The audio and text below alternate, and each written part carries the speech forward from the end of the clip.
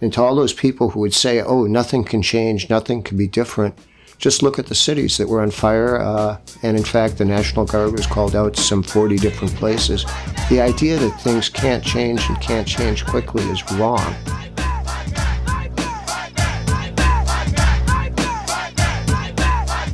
Welcome to Fight Back Radio, production of fightbacknews.org, taking you to the heart of the people's struggle. I'm your host, Richard Berg, and today our guest is the political secretary of the Freedom Road Socialist organization, Mick Kelly.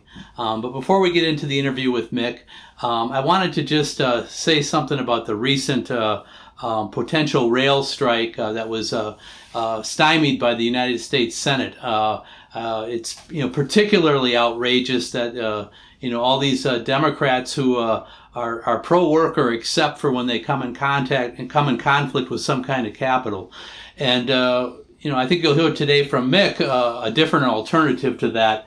But particularly, I think we should be upset about this. It's like the workers in the railroads voted down an agreement. The right to strike is basic, and the U.S. House of Representatives then passed a resolution that gave them a couple of sick days, and then the Senate took that away.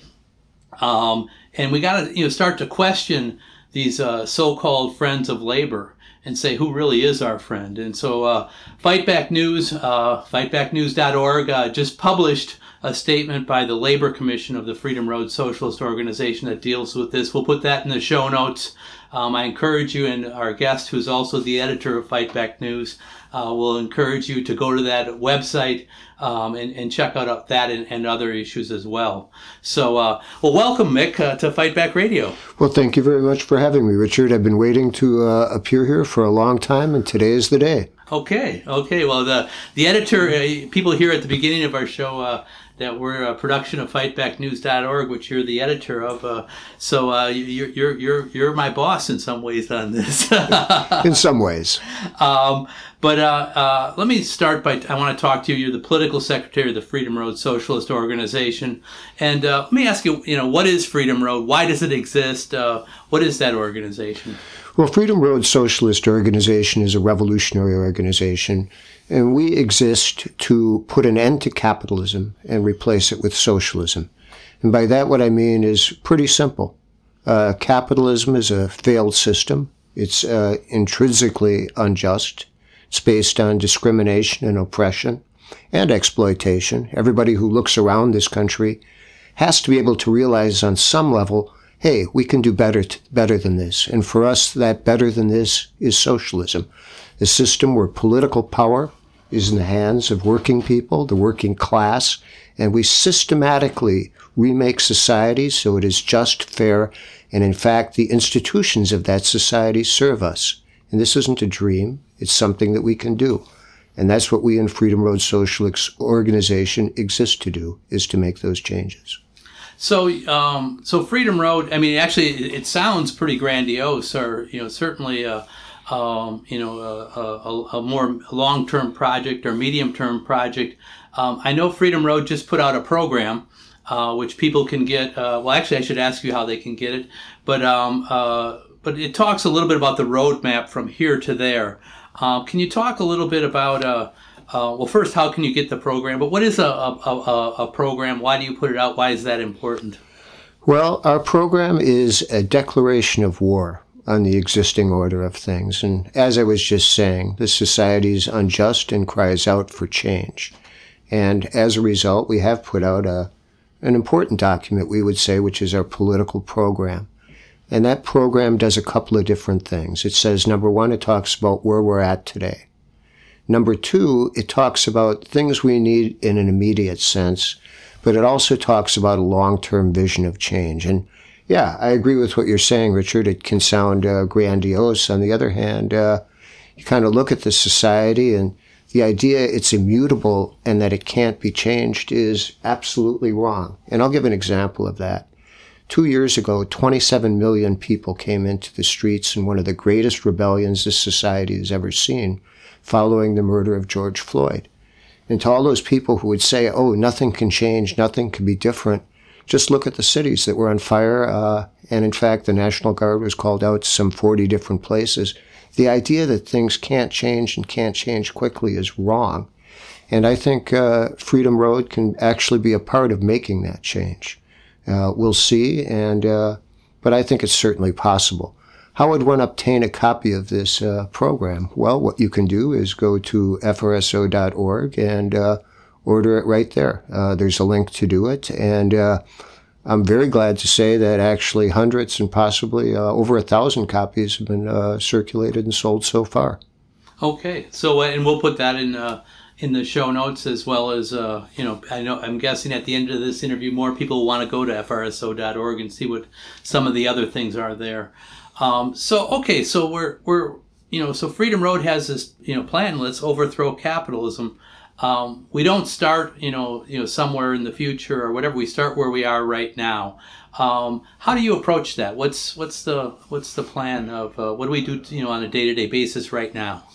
Well, in the short term, what we're doing is a couple of different things. One is we're facing real abuses in this country, in our workplaces and in our communities, on the campuses, wherever you find people, you're finding people who are being oppressed and put upon.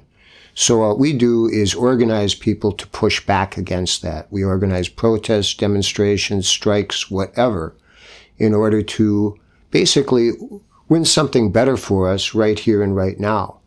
Now, one of the things about capitalism is that it's an excellent teacher. And if you think capitalism is a fair, just, a reasonable system, it's glad to teach you again and again that it's not. And so in the course of the many battles we engage in, we also are about educating people about who the enemy is and what needs to be done about it. So we also take we have a long-term vision of change, and we try to educate people about that and have people have a goal that's a little bit better than a short-term wage increase, although that's an extremely important thing to many of us. So in the program, you talk about monopoly capitalism being the enemy, or imperialism. Could you talk a little bit more about, and you've touched on it already, but what is monopoly capitalism or imperialism, and why do you use those words? Where do they come from? Well, we talk about monopoly capitalism because, in fact, that's an accurate description of the society we live in. When you talk about capitalism, I think Malcolm X was entirely right to say, well, show me a capitalist and I'll show you a bloodsucker. And the reality is we have a class of people in this country who are essentially parasitic. They didn't get rich by working hard, but they are rich by having me and you work hard for them. And that means that, some sort of real change is necessary. So these big corporations, these monopoly capitalisms, they dominate the economy of the United States and, in fact, dominate the entire world.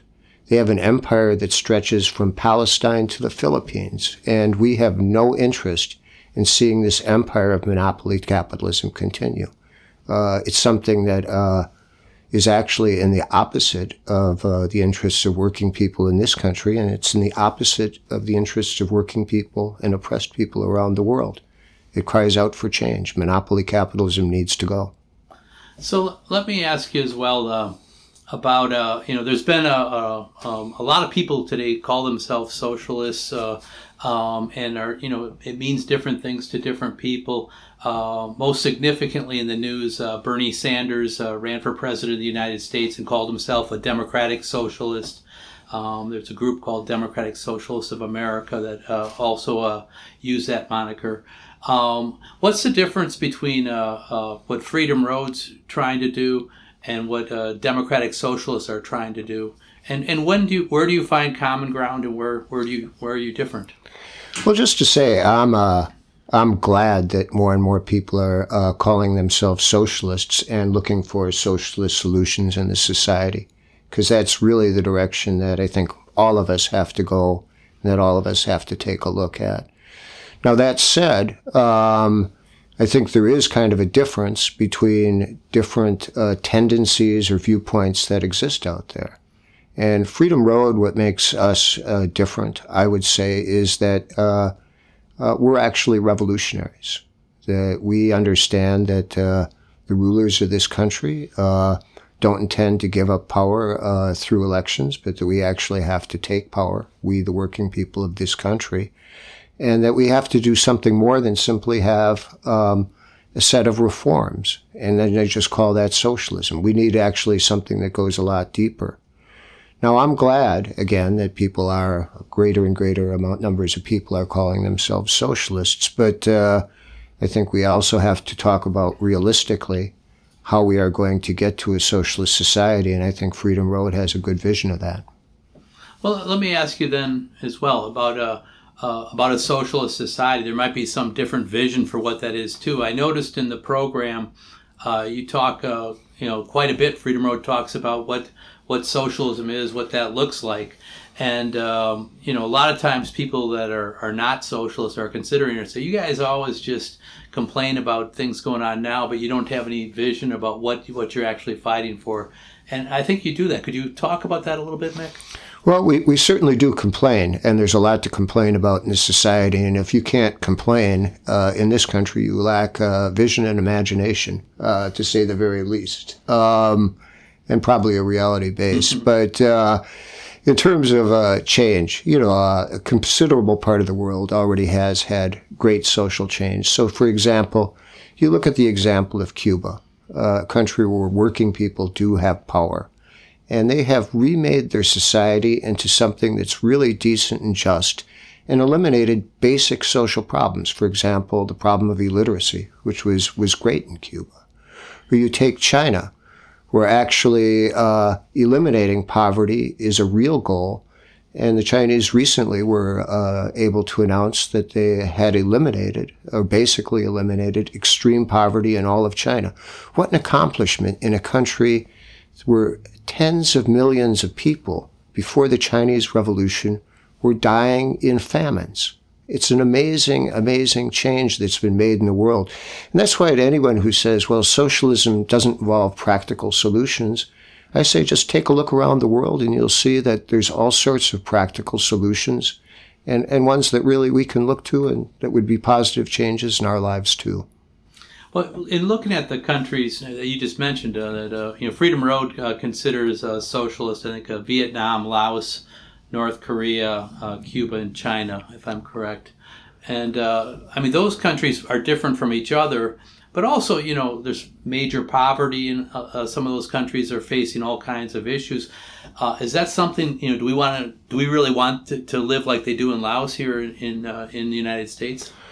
Well, I think looking at Laos, the Lao people have made great advances since the establishment of socialism, and in terms of in terms of how one lives in the United States, you have to kind of, number one, look at where people are starting, and then number two, look at how things are developing from that point. Obviously, in the United States today, we have a society where there's been a lot more advances in terms of the factories we have here, the productive forces, hospitals, etc. And so we're starting, socialism in the United States will be starting at a very, very different point than, say, Laos. And Laos, incidentally, is, people may or may not remember, but was the country that's most bombed per capita of any country in human history by the United States. During the war in Vietnam. During the war in Vietnam, yeah, exactly. So their advances, I think, are truly incredible.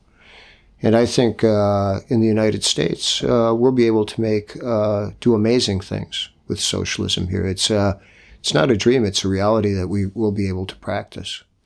So, we started here to touch then on other countries in the international situation. How do you view the role of imperialism or monopoly capitalism internationally, and how they're interacting with not just the socialist countries, but other, say Venezuela or Bolivia or some of the South American countries? Well, monopoly capitalism, as I said before, has built an empire that spans the entire globe, from Africa to Latin America to places in between. And what's taking place in the American empire is, in fact, terrible. And that has to be recognized by everyone here in this country. that the United States props up corrupt regimes in order that U.S. corporations can exploit people. And of course, folks want to get out of that. And so you have, for example, in Venezuela, a revolutionary process that's taking place where the Venezuelan people are breaking free of foreign exploitation. And that's actually a great thing, not only for the people of Venezuela, but in the sense that U.S. corporations are our enemy too. And whatever weakens them is good for us and places us in a better position to struggle. So we have common interests with the people of Venezuela or Bolivia or so many other places in between. So when the United States government goes to war, which they do often and persistently, there's a whole process of vilification where they put the country they want to invade or the ruler, the head of state of that country under a microscope, and they'll vilify them and whatever. And often, Freedom Road supports these countries, whether it's not just socialist, but if it's a nationalist leader or even some that are less that wouldn't have democratic or socialist governments. And there's a lot of criticism because what some of it is based on truth, the vilification, but there's another side of it, which is the U.S. invasion. Can you talk about how Freedom Road deals with that and why it sticks its it really takes a lot of criticism for supporting independence of other countries? Sure. There's a joke that a lot of people, a lot of workers have. You say, "Well, how do you know your manager is lying?" And the answer is pretty simple. The manager is moving their mouth. They're talking. And you could say the same thing about spokespeople for the United States government. How do you know they're lying? Well, you see them on TV. Why else would they be there? And that's a reality where, check out Iraq. Iraq is on the other side of the globe. And here we are being told that Iraq is some terrible enemy, or you can pick any other country too. And the reality is the U.S. is over there trying to steal Iraqi oil. It's really that simple. So we do support people that want to free themselves from the U.S. empire. It's an unjust thing, the idea that the United States should be dominating nations and people around the globe. It's not reasonable, at least from the standpoint of regular working folks. It's not reasonable at all. So yes, we do favor people breaking out of that orbit. We think it's a good thing for the people of those respective countries that they can be free to determine their own destiny. Why not? And we also think it's a good thing for the people in this country because it weakens a common opponent in the sense of the corporations and their spokespeople that dominate the U.S. government. I want to pivot back to earlier we talked about democratic socialism. We're covering a lot of ground here, I can see, but Freedom Road covers a lot of ground, so we're gonna do that. But I want to ask you about Trotskyism. It's another tendency of socialists, and who was Leon Trotsky, and this tendency that came out, and why, and how is that different than what Freedom Road stands for?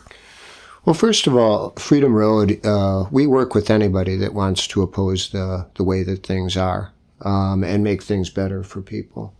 That said, we think Trotsky was a problematic figure. He played a negative role in the movement in Russia. He was a major figure in the Russian Revolution, or major sometimes figure. Who is inconsistent at best, and but to fast forward, and I think that's kind of the main thing. We look at the role that Trotskyism plays, and it's not positive.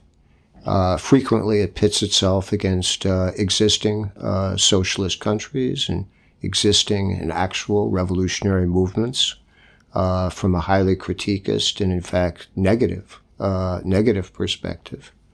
And it's a form of idealism, not in the positive sense of having high ideals, but to say, well, if this or that struggle doesn't conform to my ideas, it's not really worthwhile.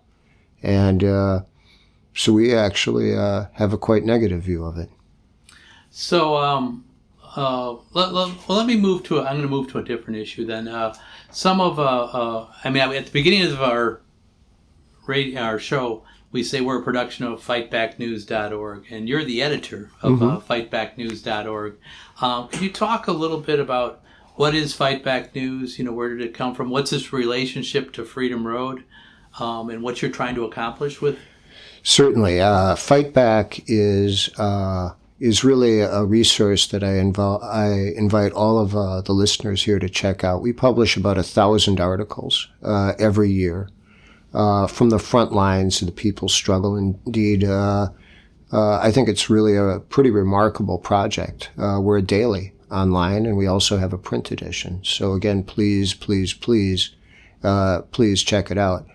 I think its role is twofold. One is we're trying to build and promote particular struggles and also convey some lessons from them. And two, we're trying to shine a light and bring some light into those struggles, i.e., there is some common enemies at work here, which is in the form of the corporations, the government, etc., monopoly capitalism.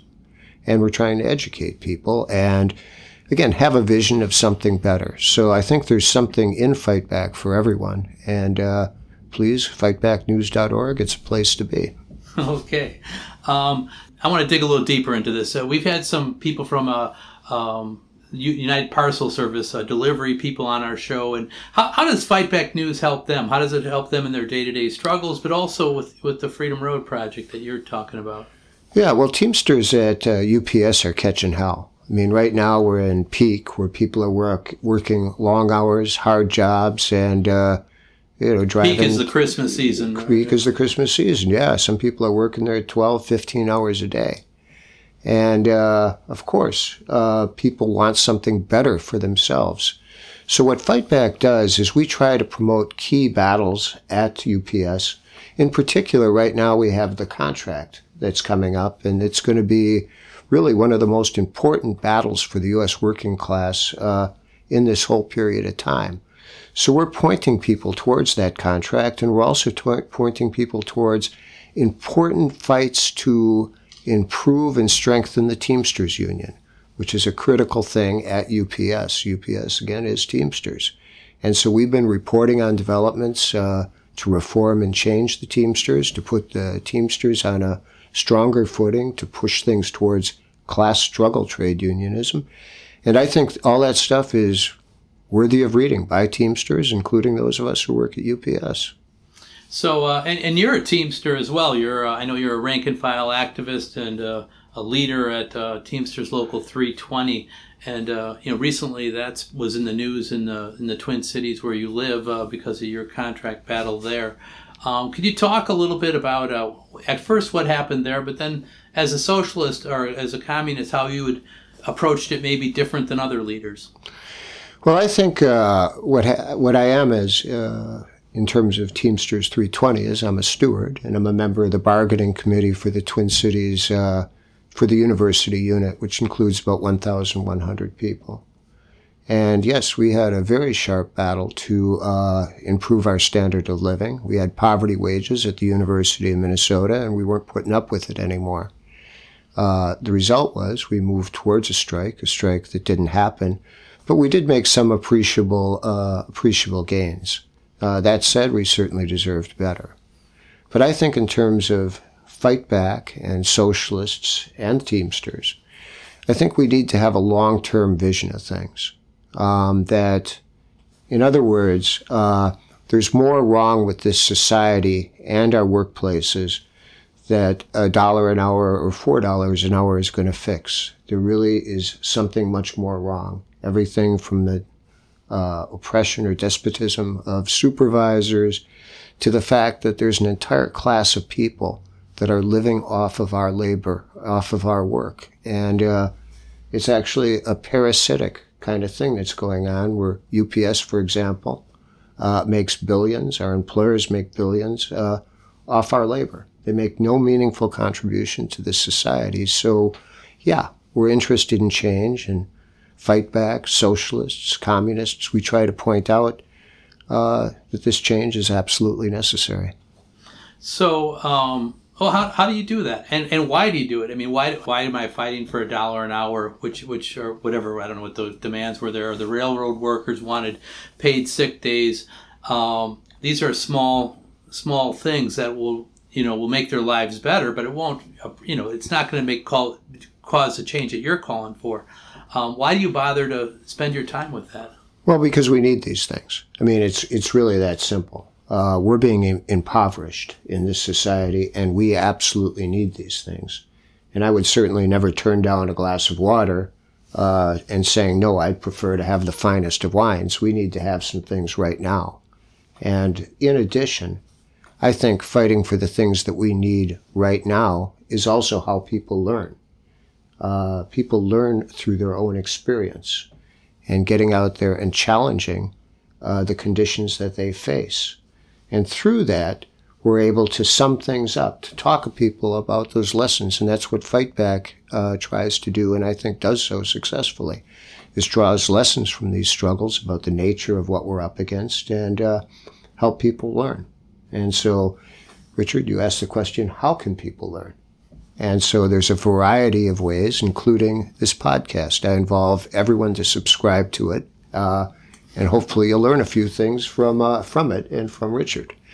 But in addition, there's... Thank you for that plug for Fight Back Radio.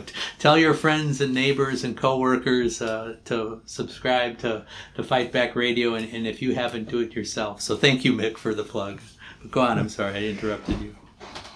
In addition, there's also there's Fight Back. There's also many local events that are taking place, organized by Freedom Road, and there's things that you can read and obtain online, such as our political program. So there's a lot of ways to learn things.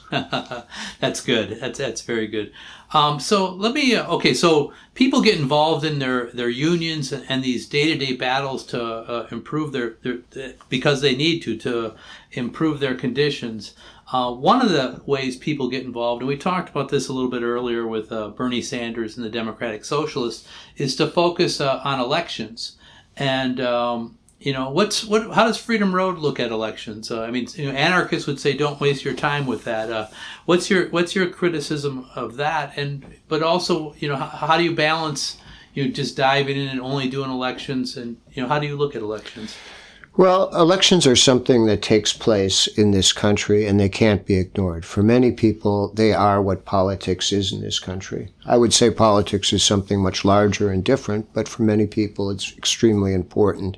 And I don't think they can be ignored. And I think there's a couple of things people would look at when you look at elections. But probably the most basic and important is that any election that you interact with, you want to come out better on the other side. In other words, you want to have more favorable terrain of struggle to be able to move things forward. That's the basic point of the interaction.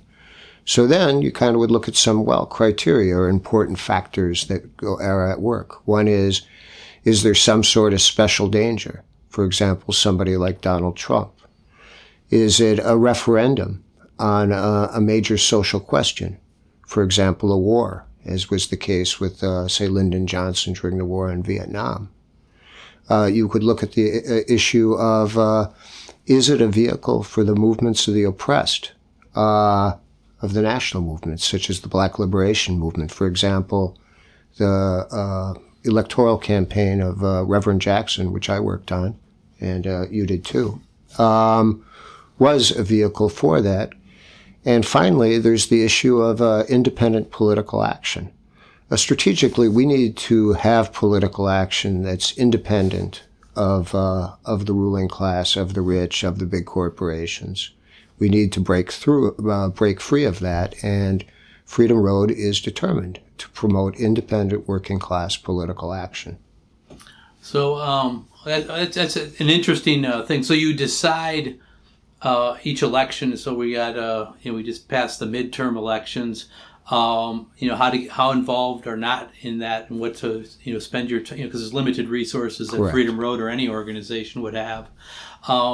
Looking back at the midterm elections that just passed, the Republicans did not do as well as they thought they would do or were trumped up to do, but they did take control of the House of Representatives. What's your assessment of that, and what does the new landscape look like for working people in the United States in your view? Well, our view is that overall, the U.S. empire is in a period of decline and decay, and that one of the results of this is that polarization, different contradictions and conflicts within the United States are sharpening. Now, are they going to proceed evenly the same way all the time? No, of course not. They can sharpen, they can be less sharp, but they're there. And I think rolling into the next election, we're going to be seeing this once again, where we have on one end of the spectrum, people like DeSantis and Trump who are going to be out there debating whether the earth is flat, and politics of the most reactionary type. And there's going to be opposition to it. And I think that this polarization is an extremely important phenomena that's going to be marking our future. And I think in some ways these past elections are kind of look like a pause between that. But I think that things are going to be incredibly sharp in the period ahead. So in the program that just came out, you talk about the United Front against imperialism, and then within that you even talk, you're more specific, you talk about a strategic alliance. Can you tell our listeners what as a strategy for change, for revolution, what is the United Front against imperialism? Yeah, I mean, all strategy addresses the question of, well, how will you get here from there? I mean, that's really strategic questions. That's what they involve. And to change this country, we want to unite everybody that can be united for progressive political change. And that's why we advocate united front against the corporations, against the monopoly capitalists. And the way we see it is this, is that we want to bring about a realignment of progressive classes and social groups against the monopoly capitalists. And that has a number of different components. One is the multinational working class, some of them in trade unions, some of us not. You have that, and you also have within the United States oppressed nationalities, African Americans, Chicano Latinos, and many others who are suffering from racist discrimination, national oppression, and have constructed movements to fight back and challenge that. We see bringing together the multinational working class and the oppressed nationalities, the national liberation movements within this country, as a strategic alliance, an alliance for change. And so that's, in a general sense, what we are trying to do, i.e. we're trying to build a big tent with the strongest political forces, along the sharpest lines, for change. And I think that's possible. So implicit in your answer is, a discussion of a national question. And so, and you talk about a multinational working class. And I know Freedom Road is very intentional about going out and working amongst working class people in Black, Chicano, other, people of color neighborhoods and workplaces. Can you talk a little bit about, what is, the multinational working class? What is a nation, and why that's important to Freedom Road? Sure. The United States is a jailhouse for the oppressed. And I think that's real. And I think that anybody who looks at it in a sober, fair-minded way has to acknowledge that. The United States was built upon the exploitation and oppression, the slavery of African American people, the genocide against Native peoples. And it's a core part of American history. I think anybody who, again, looks at it realistically would have to understand that. Our view is this, that for things to change, we need to break down, we need to take apart this jailhouse of nations, and this is a critical social force to do so. And I referenced it earlier, but we had the George Floyd Rebellion, which involved 27 million people in cities all over the United States. Anyone who doubts the potency of this force for change, of the Black liberation movement and other liberation movements, such as the Chicano liberation movement, are wrong. And we're committed to basically building those struggles and building them in a direction that's going to take down American capitalism. So within American capitalism, though, we also have colonies, right? We have Puerto Rico and Guam, et cetera, and people from those places, have many of them have migrated to the United States as well. How does that fit into this national question that you just spoke to? Well, in the United States, we have people from all over the world who have been oppressed by the American empire who arrive here. And there's a vital struggle for equal rights, including the right to use one's own language, and basic democracy. And by democracy, I mean the idea that, hey, if one person gets to do something, well, the other person gets to do it too. It's equality before the law, and it's a fundamental question. And so, we uphold people's democratic demands, and we think they're important. And they're important in a couple of senses, by the way. One is we intend to build struggle around them, for those democratic demands. So we intend to do that. And we think by doing so, you weaken the existing order of things. You draw people into struggle. And two, we intend to unite all sections of the people around those fights for those demands. And we think by doing so, you can construct a and real struggle to bring this monster down. So let me also ask you, though, just beyond, I want to go to talk a minute about indigenous people or Native Americans. A group that is often forgotten even amongst progressives when they're given the list of who they're supporting and why and those kinds of things. Here in Chicago, where we're filming this, there's a relatively large indigenous community. Where you're from, in the Twin Cities, it's been significant historically. The indigenous urban rebellion and the American Indian movement, but also across the country, this is a group that's been marginalized in many ways. And so, what's Freedom Road's approach and vision for indigenous people who's were the first ones here? Yeah, well, Freedom Road, we've actually interacted with many struggles of indigenous peoples, but our basic approach is to support sovereignty and to support the struggle for land. That's kind of a core thing. Then beyond that, there's a whole host of democratic demands, which includes, for example, equality for the languages of the different native peoples, which is an important thing too. We support the national development of native peoples on the respective lands, and I think that the struggles that have been waged in this past period, there's been some actually very important ones. For example, in Minnesota, you had the struggle against Line 3, which was a struggle against a pipeline which infringed on Native American land. There's been many other battles as well. So just engaging people in the fights that they're actually dealing with. That makes sense. So let me also ask you, though, I want to go dig a little further on this. When you look at a national question, you talked about a multinational working class. Within a nation or an oppressed nationality, there's also a multi-class movement there. And so you're dealing with people who are often very rich and exploiters, etc.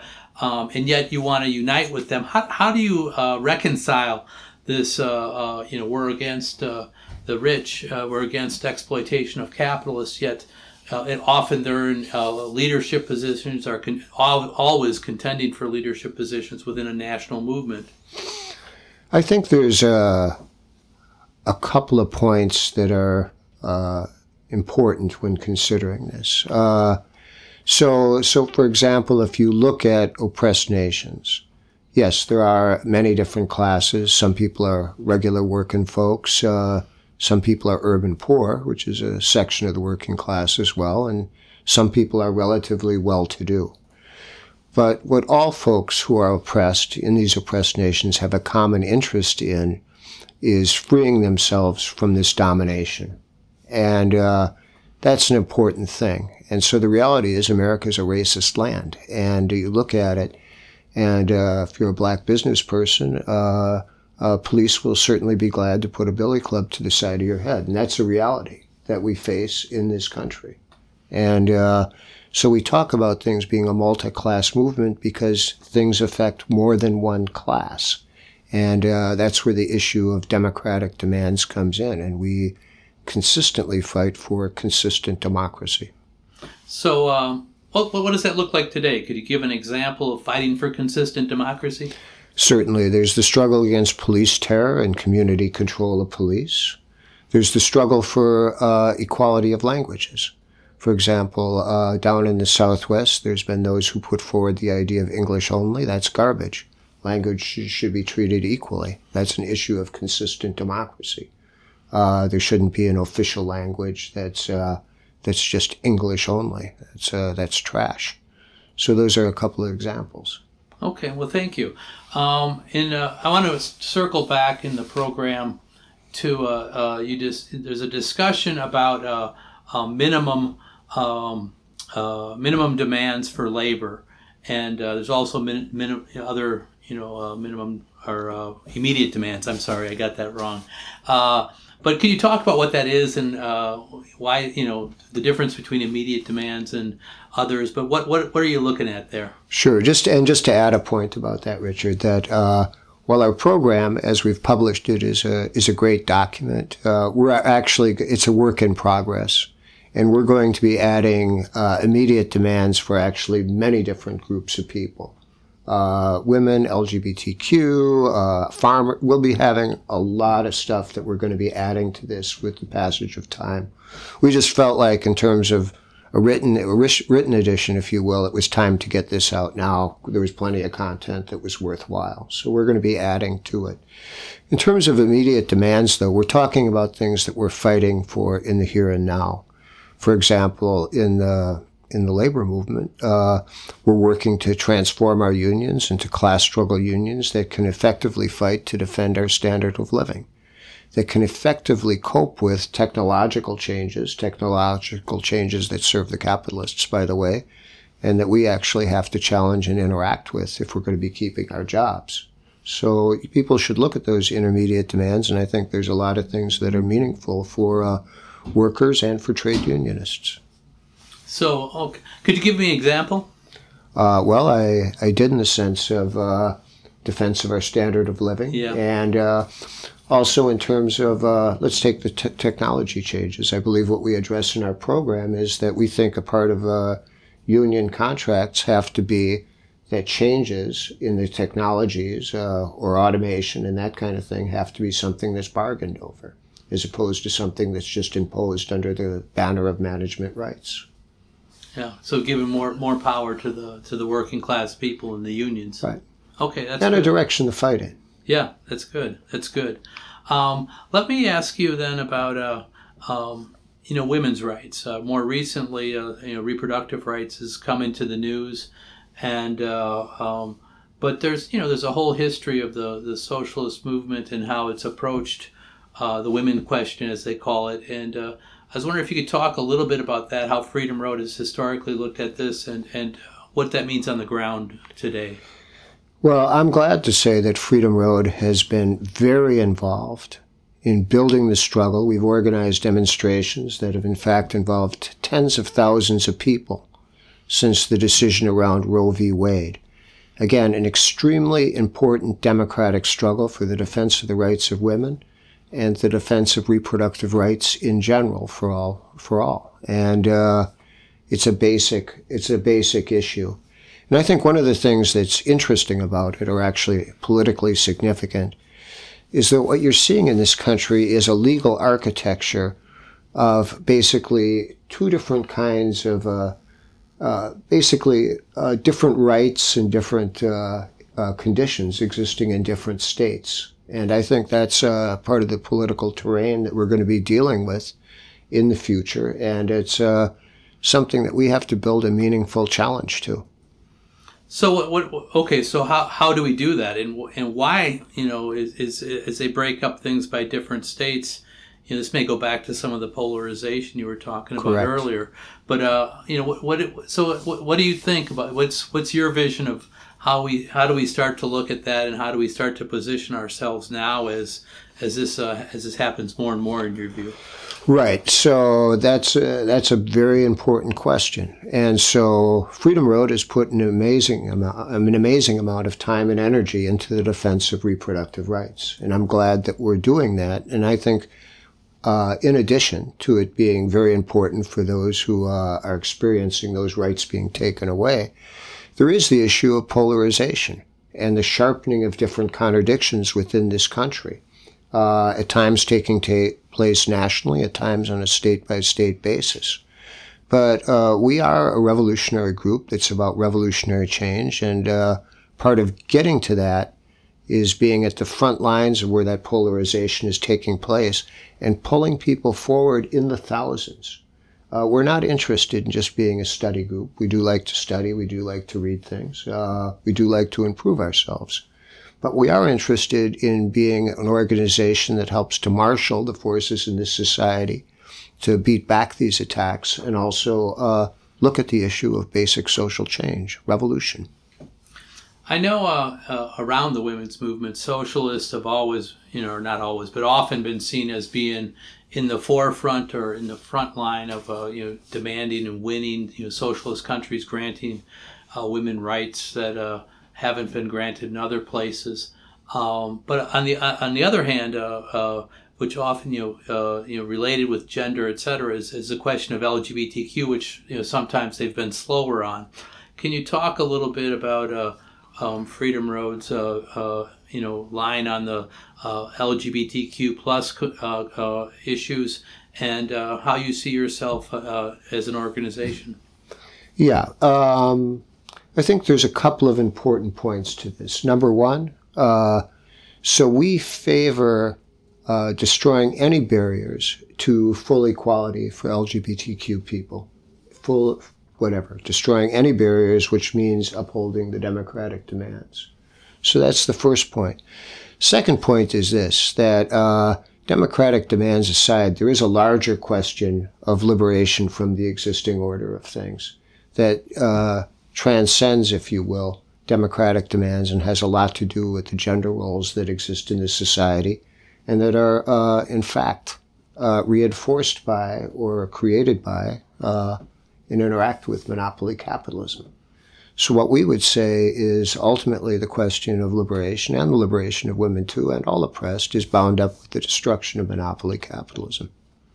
Okay.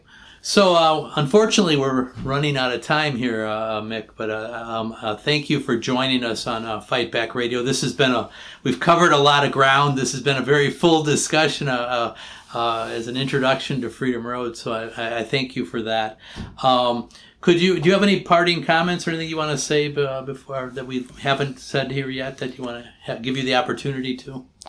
Yes, I do actually have a couple of parting comments, which first, I think if you're sitting out there, you're listening to this, you're watching this, and you're thinking, yeah, I want this kind of change too, I would really recommend that you take a look at joining Freedom Road Socialist Organization. Go to our website, take a look, see if this is something you agree to, can relate to.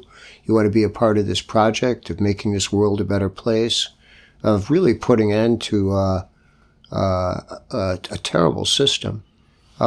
We might have a place for you. And in fact, I think we do. So I would advise that. And number two, I would say that this has been an incredibly hopeful period from my point of view. I know that Freedom Road has been undergoing the greatest history of its growth ever, that we're establishing work in cities around the country, building very large organizations and building very large protests and other things. So I hope people give serious consideration to becoming revolutionaries, to committing themselves to change and joining Freedom Road. Well, thank you. Thanks for joining us on Fight Back Radio, Mick, and being so generous with your time. Well, thank you so much for having me, Richard. Oh, it's been great. And so, and I want to thank you, our Fight Back Radio listeners and viewers now, because we have a video for those of you on YouTube and other platforms that have that, for joining us. And again, I want to ask you, I want to ask a favor of you. You can give me a Christmas present. Please tell your friends and people that you think might be interested in this. The way we spread the word is through you, so if you see a thing retweeted or whatever, if you want to reach us at Fight Back Radio, you can. It's at richard.fightbackradio@gmail.com. And I'd be interested, we all of us at Fight Back Radio are interested in your comments. I thank those who've sent in. We've gotten a number of emails, and what you think about what we're doing. Potential guests that we should have. Thank you for all of that, and please keep sending them in.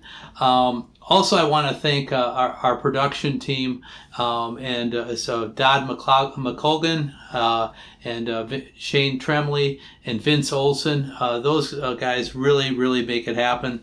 We've gotten extra help with the video more recently, and I really thank those people as well. And so any thoughts you have on that, please let us know of how we can improve or make things better for you. But for our entire Fight Back Radio team, I'm Richard Berg, saying until next time, all power to the people.